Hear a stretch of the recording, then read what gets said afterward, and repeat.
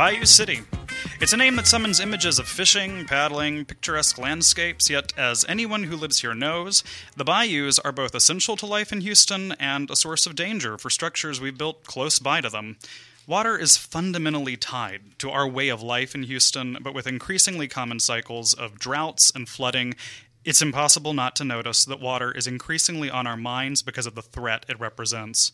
I'm Weston Twardowski, an instructor in Rice University's Environmental Studies program and the program manager of the Diluvial Houston Initiative, and you're listening to Gulf Streams on KPFT Houston, where we talk with leading experts and community leaders to better understand the environmental problems and potential solutions facing our community.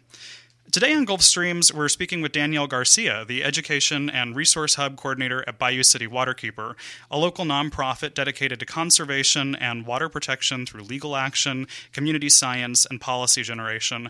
Danielle Garcia, thank you so much for joining us. Hi, thank you. I should also say in studio today we have Miss Reppert's Humanities class at Westbury High School. Hello. Who are joining us as well, and we'll have some questions for us later in the hour. So just before we dive in, I actually want to take a moment to recognize that this is Indigenous Peoples Day, and the city of Houston sits on the traditional homelands of the Karankawa, Kwakihilan, Atakapa-Ishak, and Sana nations. And Danielle, I'd really love for you to start us off by just talking a little about Indigenous Peoples Day and what that means to our watershed. Yeah, so today is a very important day to us, to our history, the history of our land, the history of our waters. Today is a day we really get to honor our Indigenous people, their elders, their brothers, sisters, children, past, present, and future. And it's a day we really we get to center their wisdom and their knowledge, and we get to recognize that their impact on our lives still impacts us today, especially living in the Gulf South. And so I think whenever we're talking about Indigenous Peoples Day, it's really just a day where we can just sit back and we can recognize the contributions to our society, to our everyday lives that Indigenous people make and still make, and they lead us in movements, they ground us in so many things, and so just to hold space for them and talk about the importance of them in our watershed is very important. Absolutely. I mean, both in terms of, we think of caretakers of land and waters for, millennia, but also very much the fact that, indigenous-minded landscapes represent a vast, vastly outsized portion of cared-for lands in conservation circles, in care practices around the world. There are increasing movements to really make sure that representation is achieved for Indigenous folks who have been doing a kind of environmental protection work for a long, long time. For centuries. Yeah. At least. Minimum, yeah. So good. Thank you so much for starting us off with that. And then can you just tell us a little about Bayou City Waterkeeper for those who aren't familiar with it? Yeah, so Bayou City Waterkeeper is a water justice organization based in the Houston region. We're actually based in the lower Galveston Bay watershed, which that region entails just south of Huntsville all the way down to Galveston, goes out towards Jefferson County, towards East Texas, and goes out to Brazoria County. So it's a pretty big range that, we take pride in protecting the waters in this region. And at Bayou City Waterkeeper, we focus a lot on legal advocacy, community science, community organizing to build community power. But I think one of the most important things we do is we really center community justice and equity in everything that we do. So even though we do talk about conservation, we do make space for environmental justice as well, and EJ leading conservation spaces, which is so important here in Houston. At Bayou City Waterkeeper, we have a lot of amazing new staff members that come from so many different backgrounds, and it's just a space where we come together and just talk about our waters and talk about everything that needs to be done to protect them, whether it's water quality, wetland conservation, or just making space for a just climate transition, which is, transitioning away from transitioning away from oil and gas usage, and focusing more on what it means to be a green nation and have a clean source of energy, clean I'm sorry, I'm stumbling. No, that was great. Just let you go. But, No. To move to cleaner futures, absolutely. Yeah, exactly. And so I want to pause for just a second because we've said watershed twice now. Yeah. And maybe you can explain to us what a watershed is, because I don't know that that's actually something we all just intuitively know. Yeah, so watershed is a geographical region in which the water flows. In Houston, we notice we have a lot of headwaters, and they lead down to our bay waters. And so watershed is just basically providing the path for water to trickle down to our coastline. So that's the whole network of moving waters, connected waters that represent that area. Right, exactly. Great. Yeah.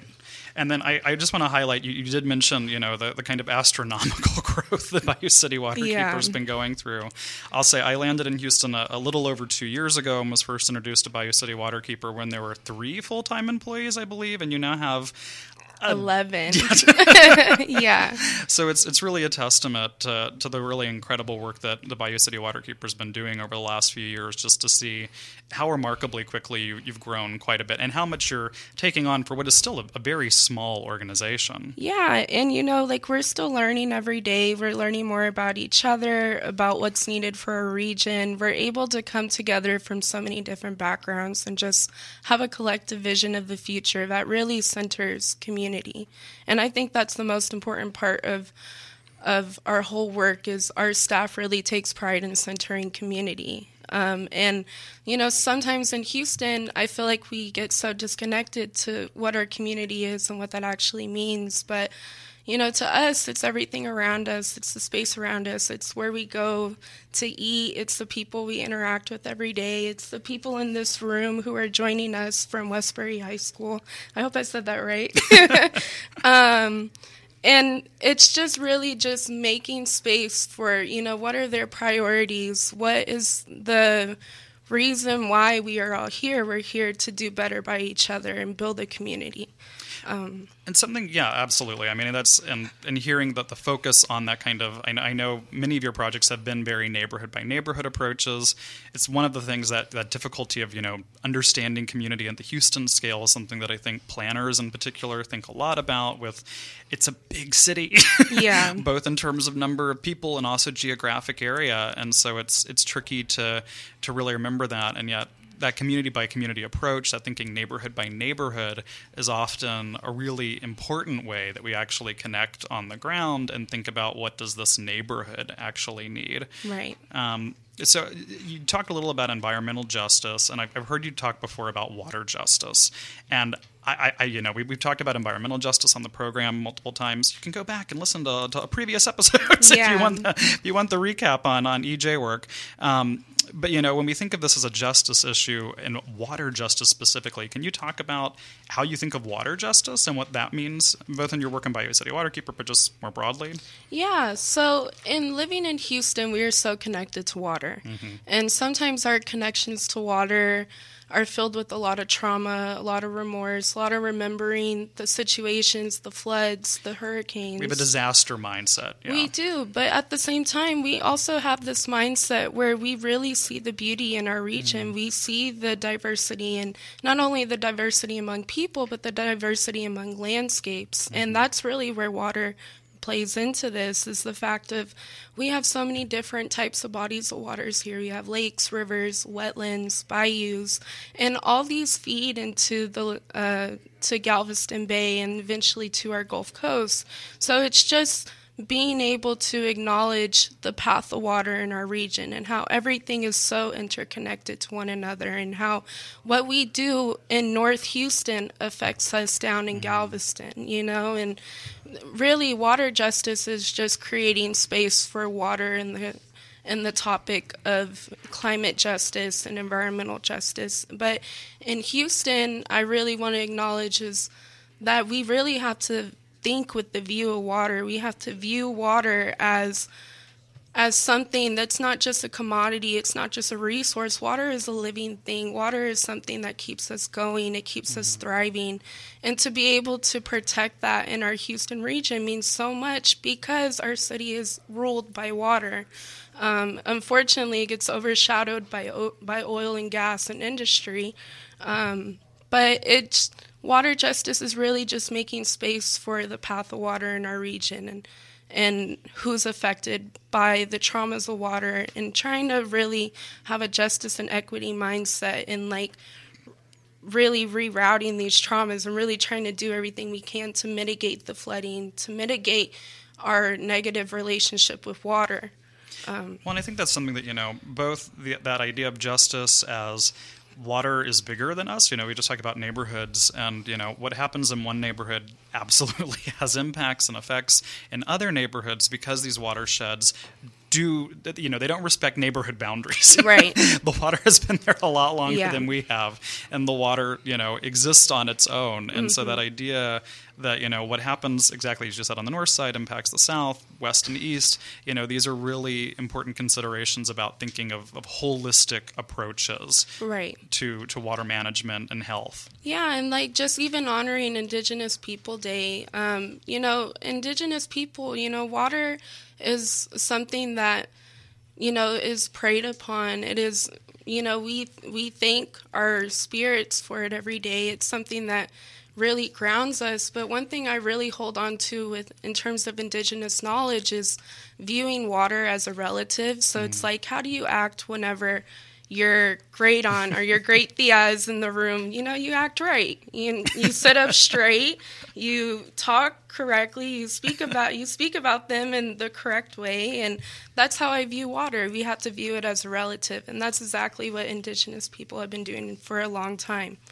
Well, and it speaks to a matter of respect, right? That it's we have far less control over water than we like to think we do, right? And it's not something that is easily reconfigured. We talked last week about environmental histories and thinking of Houston as a place, right? The reason Houston exists where it does is the Bayou Network. Literally, yeah. The reason we are here is because of our historical connection to water, but also, like any place that attempts to control those waterways, this is remarkably difficult and remarkably complex and has unintended consequences. And, being from New Orleans, I like to go to the poster child of the Mississippi River, and we've spent a century on the largest engineering process in, world history. And what have we done? We've destroyed Louisiana. Yeah. We have literally destroyed the coast of Louisiana as a direct result of a levee project that extends an entire riverway. Yeah, and wasn't that the project that also made contributions to Katrina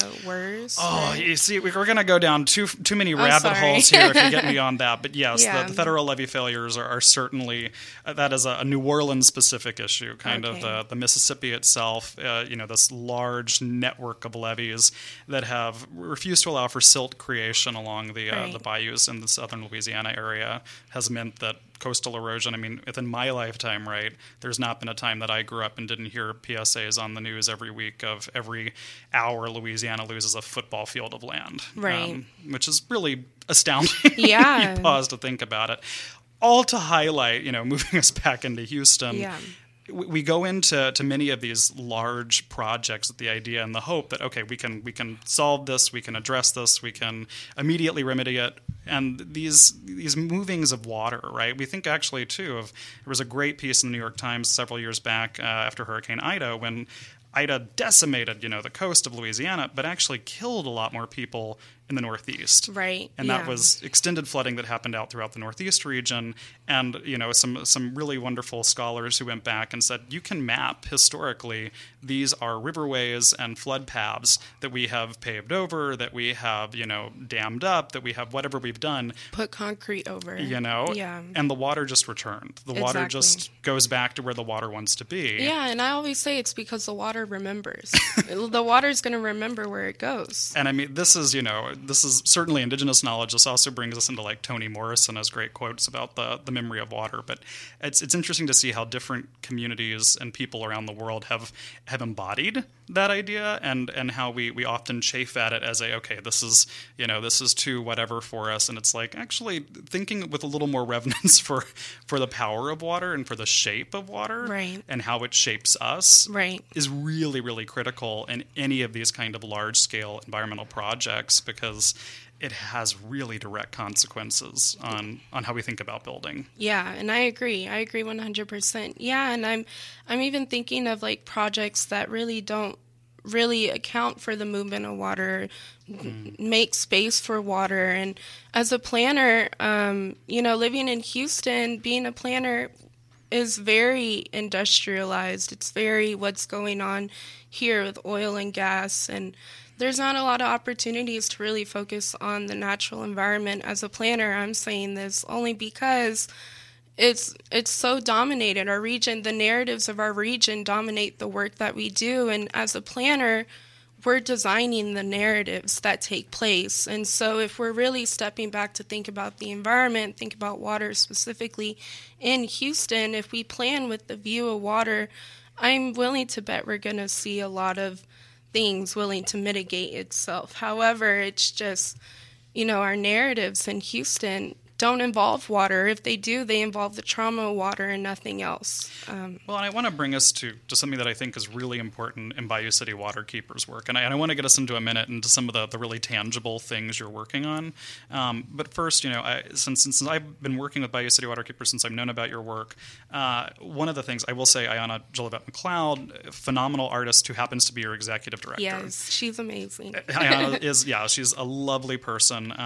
And Ayanna really, I love the way that she talks about the work that the Bayou City Waterkeeper aims to achieve as both collective visioning, really thinking about community-led, what do we want to move towards, what are the solutions we need to find, but also this kind of cultural change. Right. And I think some of what we're discussing right now, maybe feels further afield of what some of the other environmental conversations we've had are, but a lot of that's really tied directly to the importance of thinking of culture as a force in shaping where we live, how we think about the environment more broadly, and the really tangible impacts that has on how we think about solutions, as how we think about what are even challenges. Is this a challenge, or is this actually something that we need to reframe as a condition?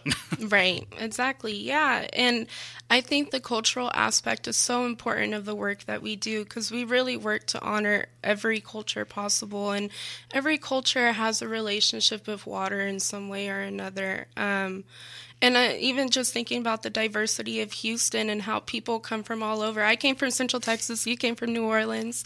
I have friends who came from Nigeria. I have friends who came from the Middle East. It's a city of immigrants, absolutely. Exactly. And it's a place where we all come together and we really respect each other's culture, and we make space for each other. And that's a big part of the work that we do. You're absolutely right, because we can't really move past our histories, move past our traumas without honoring and respecting the cultures and the differences of people. So yeah, it's something I really value at Bayou City Waterkeeper. All right, so speaking of Bayou City Waterkeeper and things that we value, what can you tell me some of the tangible projects you've been working on? And I know I ask because the organization works on a lot of different things and from a lot of different perspectives. A lot of it's legal work and really thinking about conservation as legal action. There have been some fantastic measures that have been enforced because of actions by Bayou City. But maybe you can target us towards what are some of the largest priority areas and concerns that Bayou City Waterkeeper sees right now? Well, I would say for me personally, as education and resource hub, what I'm seeing is just making space for community education and making space to build power with community education. And that's something I'm really working towards building out. However, we're still at the very beginning phases of our education journey. But in doing so, we do go out in the community a lot. We give presentations on a lot of different critical areas, and one of those is wetland protection. And Marshall, our community science manager, she does an amazing job at the way she talks about wetlands. And so that's one of our priority areas right now. Can you channel a little of Marshall now and tell us a little about what are wetlands and why they're significant in the area? Yeah, so wetlands are basically our natural floodplains. At Bayou City Waterkeeper, we've actually identified 5 critical wetland areas. So if you go on our website and go to wetlands, you will see the 5 critical wetlands map.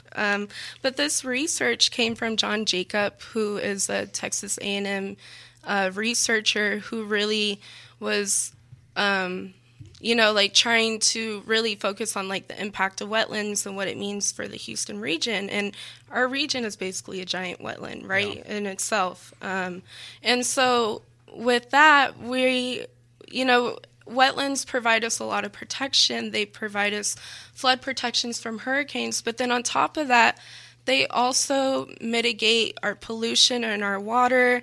They work as carbon capturing units to help mitigate climate change. And so just thinking about the importance of wetlands, it's going back to honoring nature and really honoring the power that nature has to work itself out if we give it the chance. But the issue is in Houston, we're so focused on developing that we really develop over these critical areas. And that's one of the critical pieces that Bayou City Waterkeeper does, is we push for legal action and trying to make sure everyone has the right permitting and everyone is just following the rules when it comes to development, because developing over wetlands is going to be something that could make or break us in the future.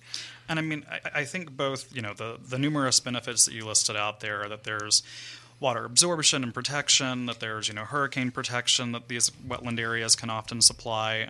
If we go and look at those critical wetlands that we also might think of as kind of endangered wetlands, that they're most at the risk of being either developed on or that are, being removed for various reasons.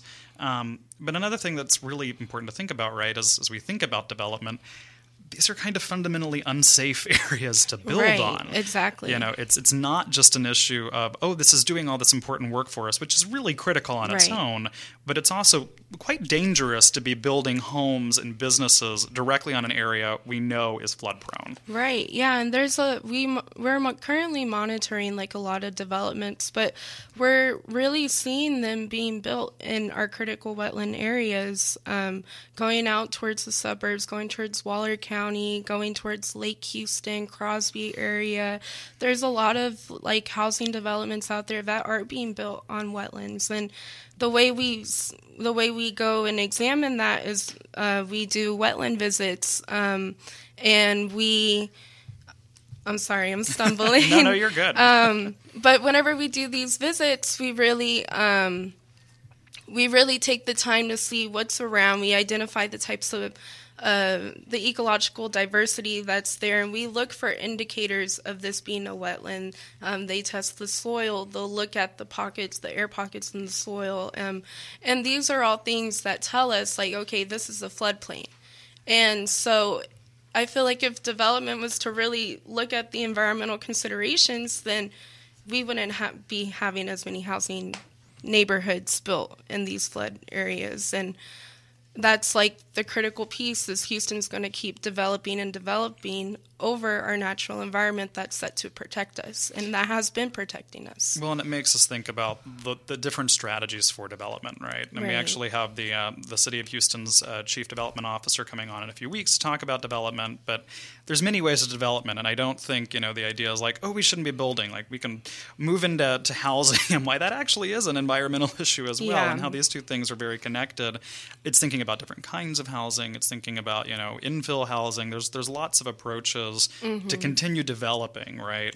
That don't necessarily require us to build on an area that we know is fundamentally at risk. Yeah. And as you had hinted at earlier, right, that when we build on those areas that are at risk, it's not just at risk for those who are living there now, it actually damages and makes it more likely that increased flood events will happen for everyone else in the area. Right. Yeah, exactly. Yeah. And just looking at where our wetlands are located right now is where we're seeing a lot of growth. And I don't know, I'm just constantly thinking about, like, what if these areas are gone? Like, we have a group of high school students here, and it's like, what if you, like, in the future don't get to really have your experience of knowing the wetlands or knowing your natural environment because we're constantly building over them? And this is the space where we really educate ourselves and we educate others to be able to continue this fight, and this movement in Houston. Terrific. So I wanted to ask you as well, because I do know there have been a series of recent pushes you've been making that Bayou City Waterkeeper's been putting out around the Ike Dike. And I think the Ike Dike is probably familiar to most folks, at least vaguely by name. But can you tell us what the Ike Dike is and what's going on, why we should be paying attention to it? Yeah, so the Ike Dike is a shorthand name for, I believe, the coastal Texas feasibilities. That it's blanking right now. It's a very lengthy. It's a very long name. It's a project that's currently being developed by the U.S. Army Corps of Engineers and also the Gulf Coast Protection District. The funding just got raised. So originally the funding for this project was $31 billion. It got raised to $57 billion, I believe, as of last week or 2 weeks ago. But this project really has several components. So the first component is a gate structure stretching across the mouth of Galveston Bay. The second component is a 17-foot wall to enclose parts of the city of Galveston. And the third part is a 43-mile stretch of double-layered sand dunes along Bolivar Peninsula and Galveston Island. And so there's so many issues with this project. But one of the biggest things is that this project isn't going to be completed for another 20 years. And we need climate protection now. We need flood protection now. So it's like if we have a $57 billion pot of money, what can we do with that money instead? And this project, I think they tried to center nature-based solutions. However, all we really got from it was the sand dune component of it. So that's something that we're doing at Bayou City Waterkeeper is, advocating for this funding to go to more flood protections, to go to more nature-based solutions. And can you tell us what you mean by nature-based solutions? Yeah, so nature-based solutions is a term that we use to define green infrastructure, and that just means like the natural infrastructure around us. How I said like our wetlands protect us, that's a form of natural infrastructure. So whenever I'm talking about this project doesn't center nature-based solutions, it's not centering nature in the way that we know it can resolve itself, help resolve itself in a way. And whenever we're talking about green infrastructure and nature-based solutions, a lot of it, I feel, gets hidden behind, giant concrete projects, giant engineered projects, which is what we're seeing here with the Ike Dike. However, nature-based solutions could be simply just letting an area grow to catch water. And it doesn't require $57 billion of concrete and engineering and all these things when we could just let the land be what it is and let it help itself, I think one of the things to highlight as well is the Ike Dike, which Jim Blackburn and some folks at the Speed Center have pointed out quite a bit, is really trying to raise protection standards to meet Ike, which for those with longer memories was not really in the last major storm that we faced, and so certainly one of the concerns around it is that just the protection standard actually isn't high enough for the kind of storms we're continually meeting now. Yeah, and I agree, and I think this project honestly doesn't provide a lot of protections for community. I think it really, my personal opinion, I believe this project is the epitome of profit over people, only because these structures that they're building are being built to help mitigate the impacts of storm surge and flooding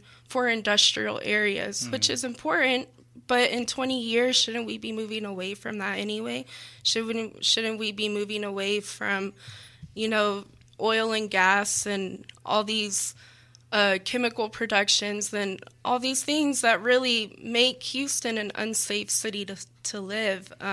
So that's one of my personal issues with this project is that it really doesn't center community at all. So something we've been trying to do at Bayou City Waterkeeper is trying to hold space and workshops for people to come in and to be able to tell us their concerns with the project and be able to help identify priorities and what's important for this project that we could potentially take back to the Gulf Coast Protection District, who's also responsible for this project in addition to the Army Corps.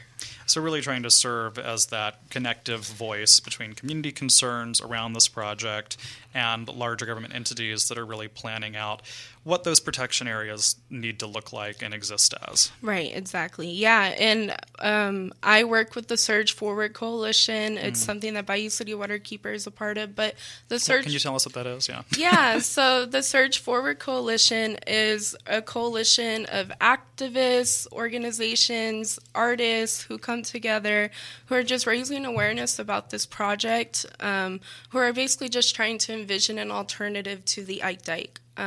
So it's something I'm really proud to be a part of, and it's something that we are, just trying to work towards. We're trying to build a better alternative rather than this $57 billion engineering solution, quote, air quote, solution that isn't going to protect us today, tomorrow, and it might not even protect us in 20 years.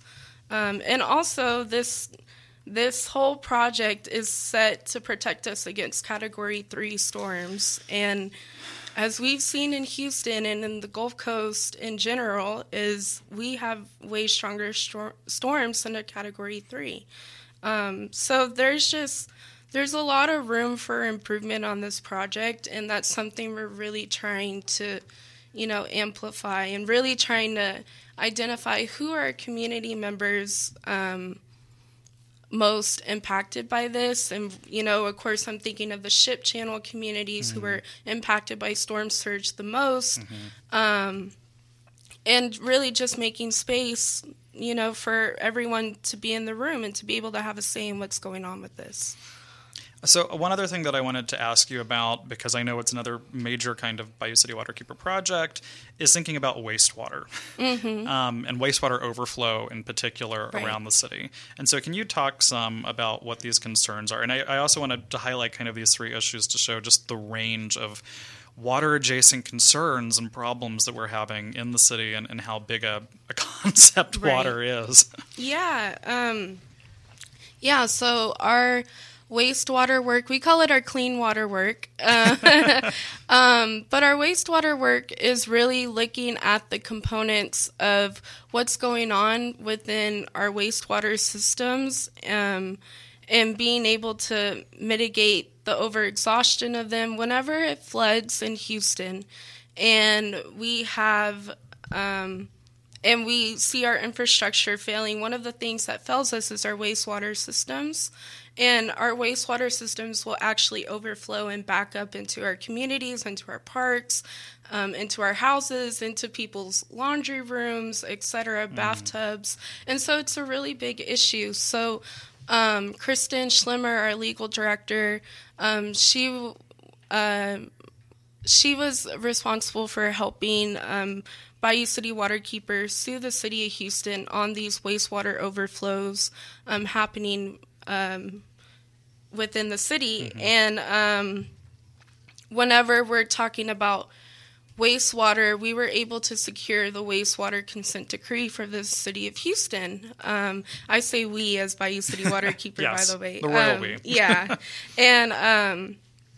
And so with the wastewater consent decree, I believe it puts $2 billion of funding into public wastewater systems over the next 15 years, which is so critical, so important. But in addition to this, one step that we're trying to take right now is we're actually trying to mitigate the impacts on the private side of the sewer lines. So on a sewer line, there's the public line that connects to the main line, which is where the consent decree's funding goes to, as the main side. However, there's a gap in repairs being made on the private side, and those repairs can cost anywhere from $10,000 to $15,000. And so one of the things we're working towards is to be able to have a supplemental environmental project from these fines and be able to, take those fines and put it towards something. And the thing we're going to be putting it towards, hopefully, is mitigating the private sewer line. And a lot of our EJ communities, environmental justice communities, frontline communities here in Houston are the ones who are having to experience the wastewater overflows at unreasonable rates. Which is this pattern we continually Right. see, that those folks who are, most at risk are those that are also most impacted. Right, exactly. All right, so we have these great high schoolers in the room. So I'm going to turn it over to them for a moment and have anybody who wants to come forward with a question come up and jump in, because I'd love to give them the opportunity to chat with you some. Yeah. So my name is Alexander, and my question is, do the Bayou City Waterkeepers even lead protests against companies that are polluting our water? So we don't actually lead protests against companies right now, but what we do is we help bring community together to identify their priorities, and if leading a protest is what they want to do, then hopefully in the future we can make space for it. So right now, indirectly, no, but we have been supporting a lot of protests that have been going on in the Houston region. And I'm saying this we, as in I've gone to a couple of protests in the past. But yeah. Great, thank you. My name is Angie Soto, and my question is, what inspired you to start this program? Well, I can't really speak to what inspired me to start, because I wasn't the one who started Bayou City Waterkeeper. That was John Jacob. But I can speak to what inspires me to keep going is the necessity for the environment. And the environment is a very natural, living thing.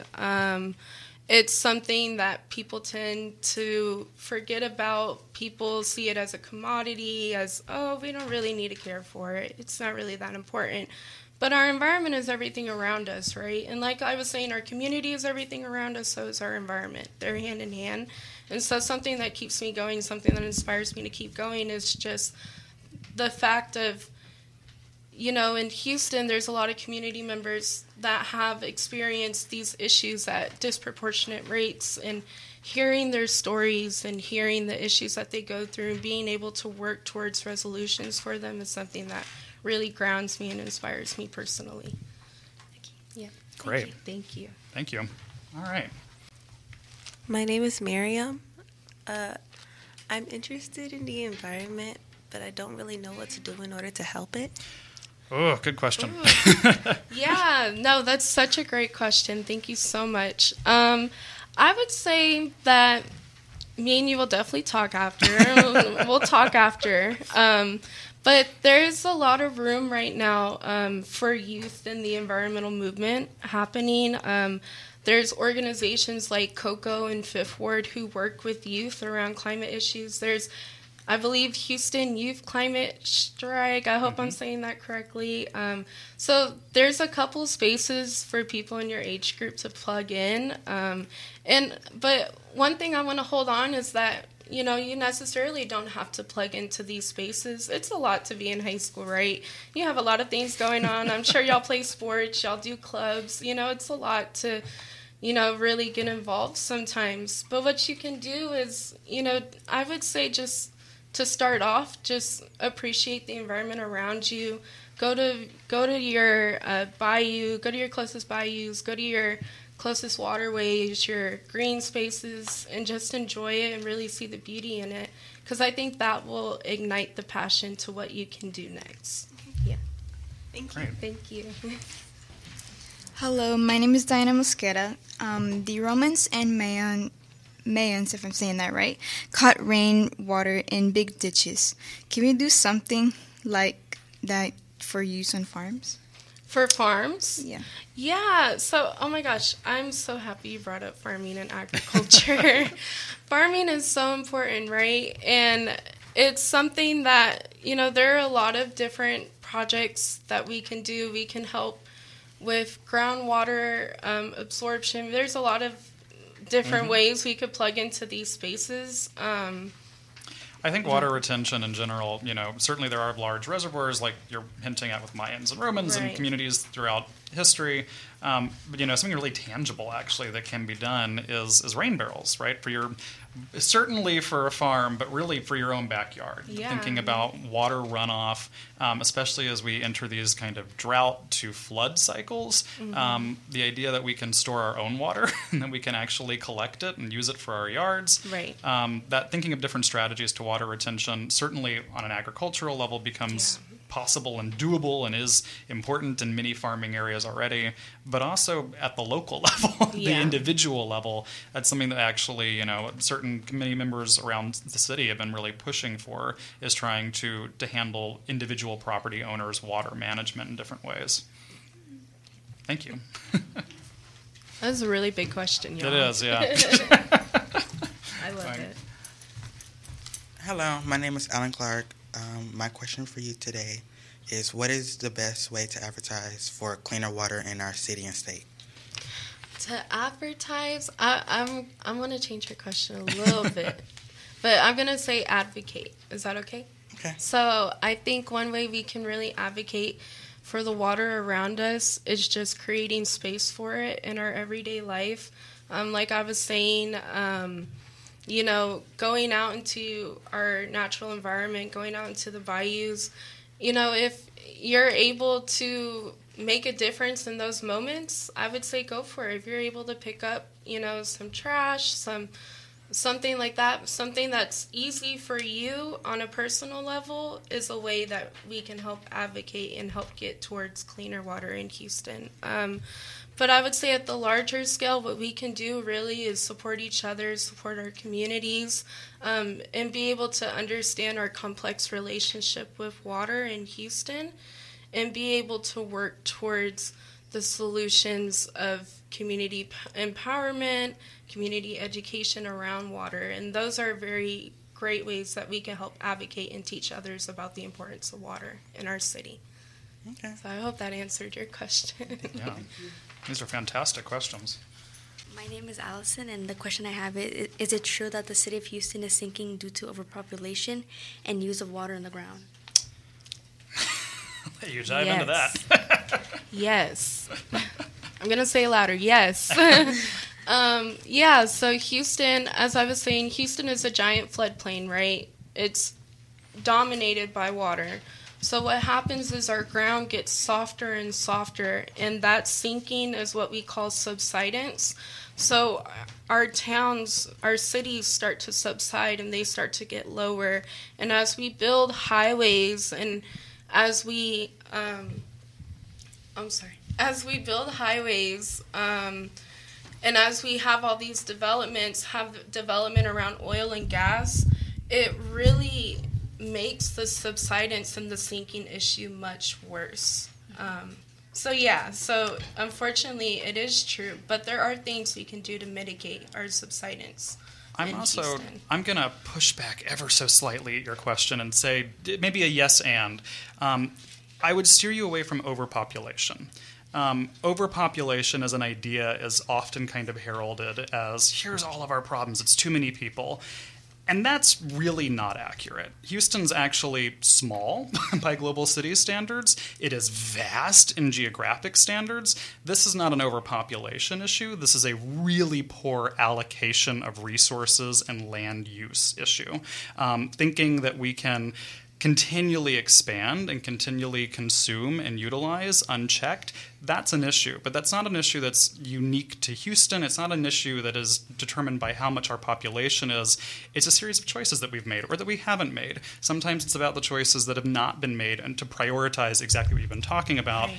The significance of water, the significance of land, treating these as good common resources that must be protected. I think we could absolutely have double or triple the population of Houston and have far fewer issues if we change the way that we were thinking about how we maintain and how we build and how we protect communities. And so I hear overpopulation a lot, and I understand why it's a concern for people, but I also really want us to think about different examples around the world, different examples around the country of places that are actually doing a much better job of resource management than we are really throughout the United States, with far greater population densities, with far greater populations in areas. And really, the good side of that is they show us really great models. They show us really great examples of things that we could emulate and things that we can learn from, so that these issues that we're creating are relieved or reduced or stop to be issues altogether. But yeah, I mean, the subsidence issue throughout town is complex and big and has many different causes. And especially in Baytown. Yeah. It's different pockets of town, too. You can see where it's hitting different impacts. And thank you. That's a really major concern and worry, and something that needs to be addressed. Yeah. Hi, my name is Elizabeth, and I was wondering if you guys, the Bayou City, had any volunteer opportunities for high schoolers like me. What a great question! Yeah, that's such a great question. So, unfortunately, at this very moment, we do not. However, what we are, unfortunately, but what we are doing is we are building some of our wetland programs to be able to take volunteers out into our wetlands, and so in 2024, early 2024, we're going to start having a lot more opportunities for people to plug in. And we will get your contact info so we can plug you in, okay? And as Danielle mentioned, that's really... There's all these great different organizations in town that work around youth and that have opportunities. So look around. Also think about your own high school. Your high school environmental clubs or start an environmental club are a really great place to jump off. So thank you so much for that. Yes. Love to see these youth activists. Oh my God, this class is incredible. Yeah. I'm sorry, we're going to have to start moving on. So Danielle, I want to give you... I'm going to give you just the last word here about anything that you want to get off your mind that you want to share with us, or ways that we can get involved, ways that we can be active. Yeah. So first and foremost, please follow us on social media. Please sign up for our email list if you're interested in clean water work. We could get you connected. Wetland work, just climate transition work. Just feel free to reach out to us. Anything you need, any issues you're seeing, any water pollution thing you need to report, we're always there for y'all. And I would say, another thing, just highlighting that our election is coming up.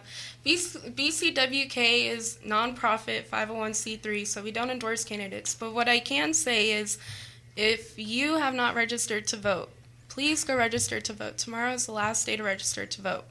And so this could be speaking to our 18-year-old high schoolers in the room. This could be speaking to our people who are new to Houston, who just moved here. There's ways to register to vote. And so, yeah. Absolutely. Getting engaged at the political level, the local political level is so important to these issues and for any issues that we're worried about. We need the right people to represent us. So important. So thank you again. All right, Danielle, it's been so great talking with you. Thank you so much for joining us and sharing all of the wonderful work that Bayou City Waterkeeper's been up to. So here at Gulf Streams, we love getting to talk with leading experts and advocates for extended conversations about big ideas and major challenges facing Houston.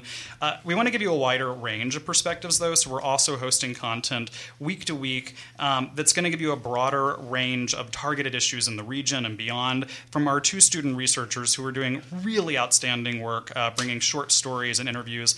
And in the next few weeks, you're going to hear over two different topics kind of on rotation. Sienna Yen is going to continue our series on urban planning and development around Houston, and Jaden Bray-Boyce will deliver a series of stories on wildfires. And so this week, to kick us off with Jaden's series, she'll be introducing her new project.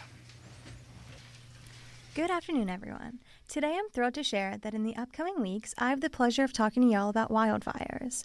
Through this mini-series, I'll take you along a journey as we speak to Texans who work with fire management, diplomats, and environmental sciences professors. Through this series, I hope to shed light on the ecological and societal impacts of wildfires, clear some of the misconceptions, and ultimately provide a better understanding of what wildfires and controlled burns really are. So with that, I happily introduce you to Burning Questions, an investigation into the world of wildfires. So now imagine this. The world is ablaze, not with chaos or destruction, but with the natural force of wildfires.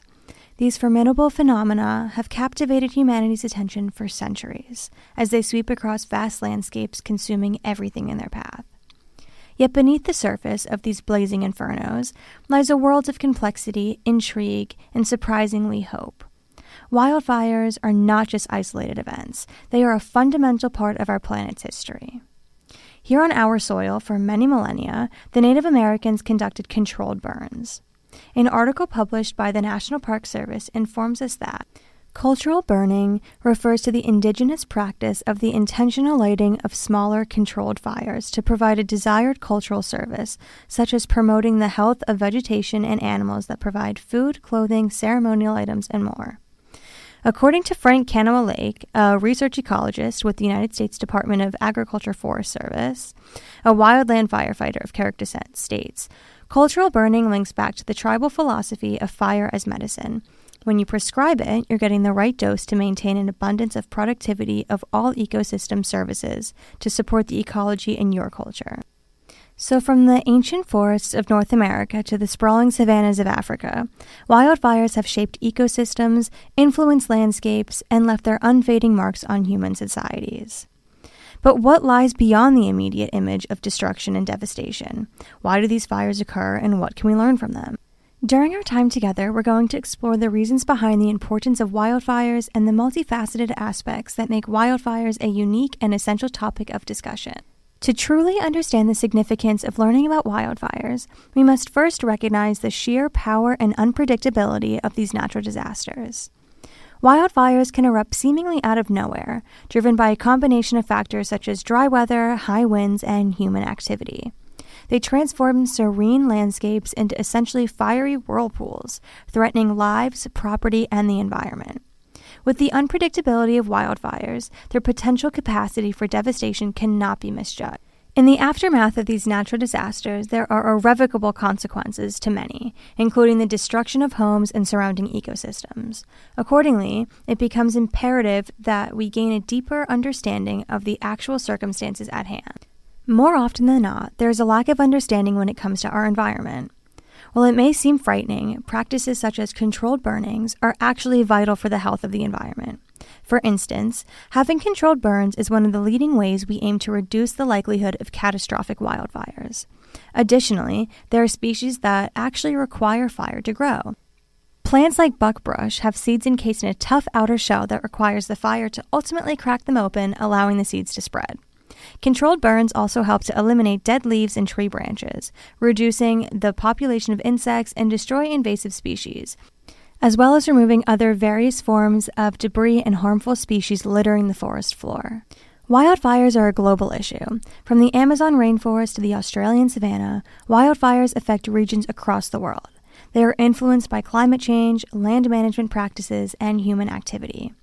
By dedicating some much-needed time and attention to this topic, we can foster a global perspective, highlighting the interconnectedness of these events and the need for international collaboration in addressing them. Wildfires also have vast economic implications for nations. The U.S. spent nearly $4.4 billion fighting against wildfires in the year 2021 alone. For smaller countries, spending over $4 billion on wildfires might seem unfeasible. Further, many nations thrive on tourism as a large portion of their annual GDP. However, with an increase in both scale and intensity of these devastating natural disasters, it's probable that areas not already experiencing a decline in tourism will soon due to the destruction of those regions. Kicking science and geography to the curb for a moment, wildfires allow us to shed light on the awe-inspiring stories of human resilience, courage, and community. We can see the bravery of firefighters who risk their lives, survivors who rebuild from the ashes, and communities that come together in the face of adversity. Through these experiences, we can see the undeniable and unbreakable bond of the human spirit during these difficult times. As we embark on this journey together, exploring the world of wildfires, where destruction and renewal, danger and courage, and devastation and hope coexist in a delicate balance, I implore you to stay curious about a topic that is so dire, yet only receives media coverage when it's too late to take preventative measures. So with that, I hope this topic ignites a new passion for you regarding learning about the intricacies of wildfires. In the upcoming weeks, I'll be speaking with Wade Powell, a Texas wildland fire management specialist. We'll be covering the topic of controlled burns. This is something you won't want to miss, so stay tuned. And with that, I wish you all a wonderful rest of your day. Thank you. Thanks, Jaden. Up next time on Gulf Streams, the Port of Houston expansion, also known as Project 11. If you have questions or ideas for what you'd like featured on Gulf Streams, leave a voicemail at 713-348-4081 or email me at westonT@rice.edu. Gulf Streams is a co-production of KPFT Houston and Rice's Center for Environmental Studies with support from the Andrew W. Mellon Foundation and the Rice Sustainability Institute's Eco Studio. Produced by Weston Twardowski, co-produced by Joseph Campana. Audio engineer Rico Enriquez. Research support provided by Jaden Brayboyce and Sienna Yen. Stay tuned for the R&R Show with Ronnie Renfro and Tom Richards here on KPFT Houston.